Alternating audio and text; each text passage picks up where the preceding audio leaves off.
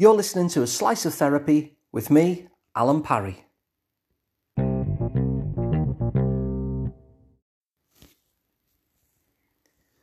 So the other week, I fixed my dishwasher. Now, I've been telling everybody this because I'm not the handiest person. So the idea that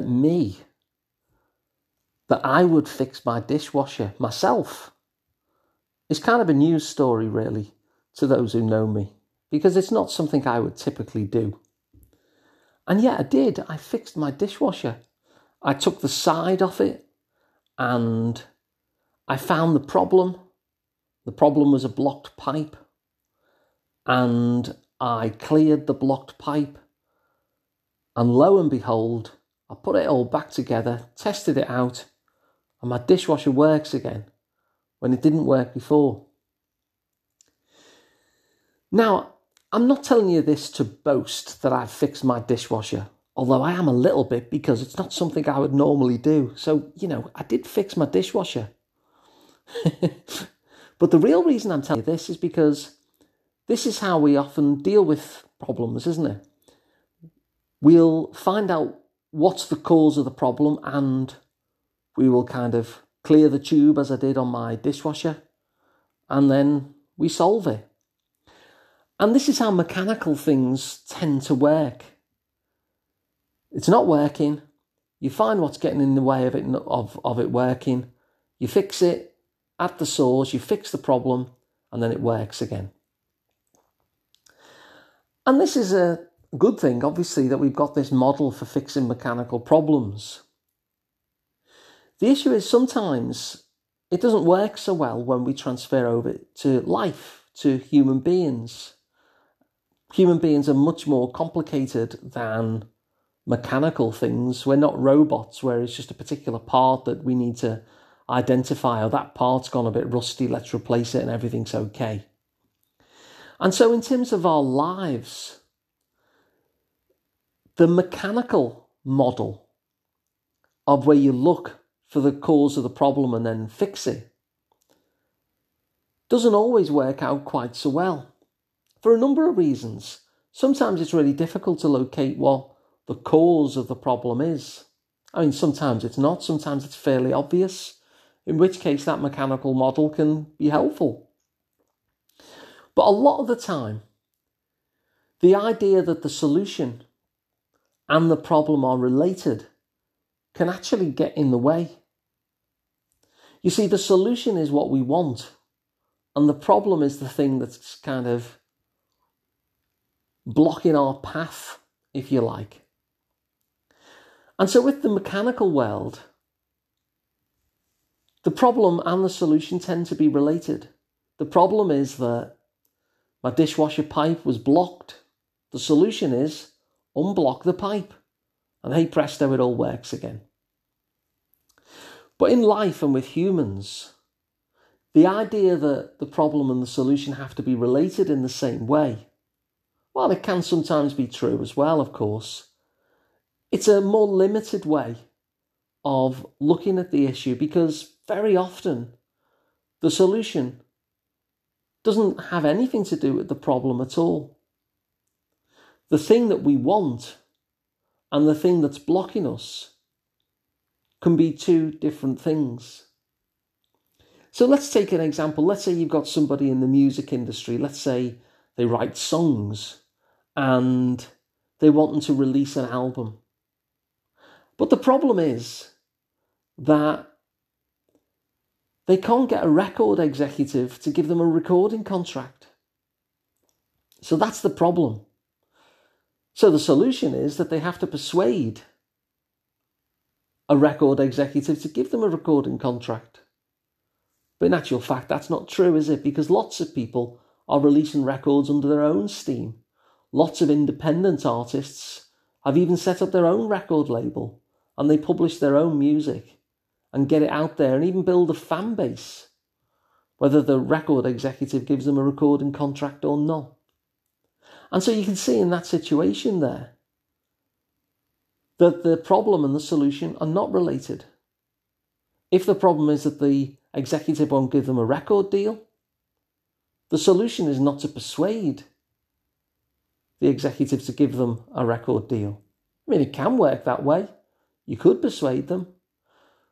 But there's a lot of other options there, as we've just seen.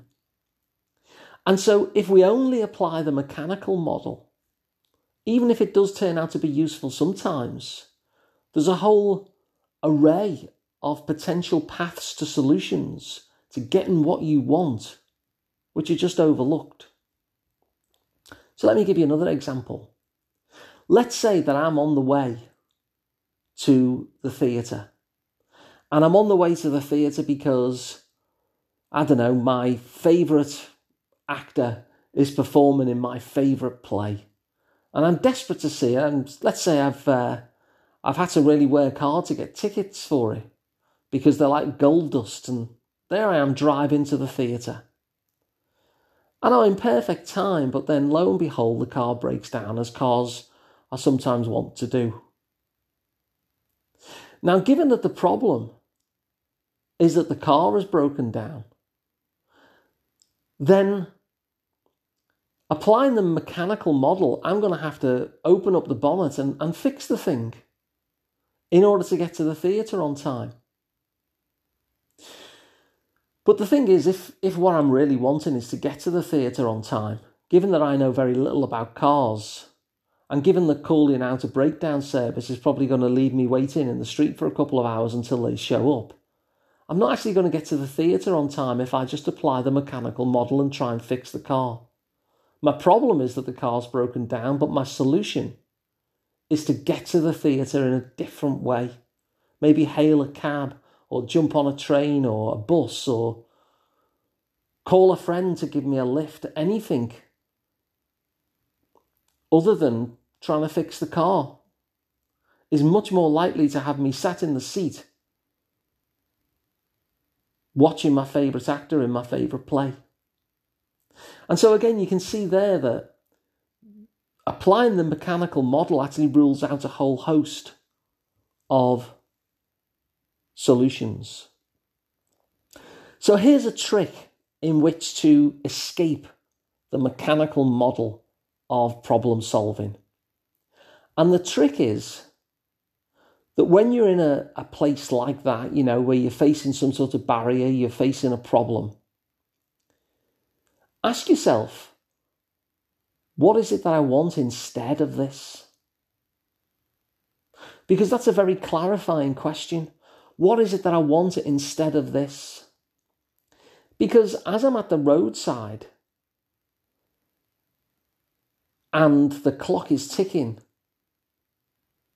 towards the start of this play that I've been desperate to go and see and really looking forward to, the thing that I want instead is not necessarily for the car to be fixed, although I want that eventually.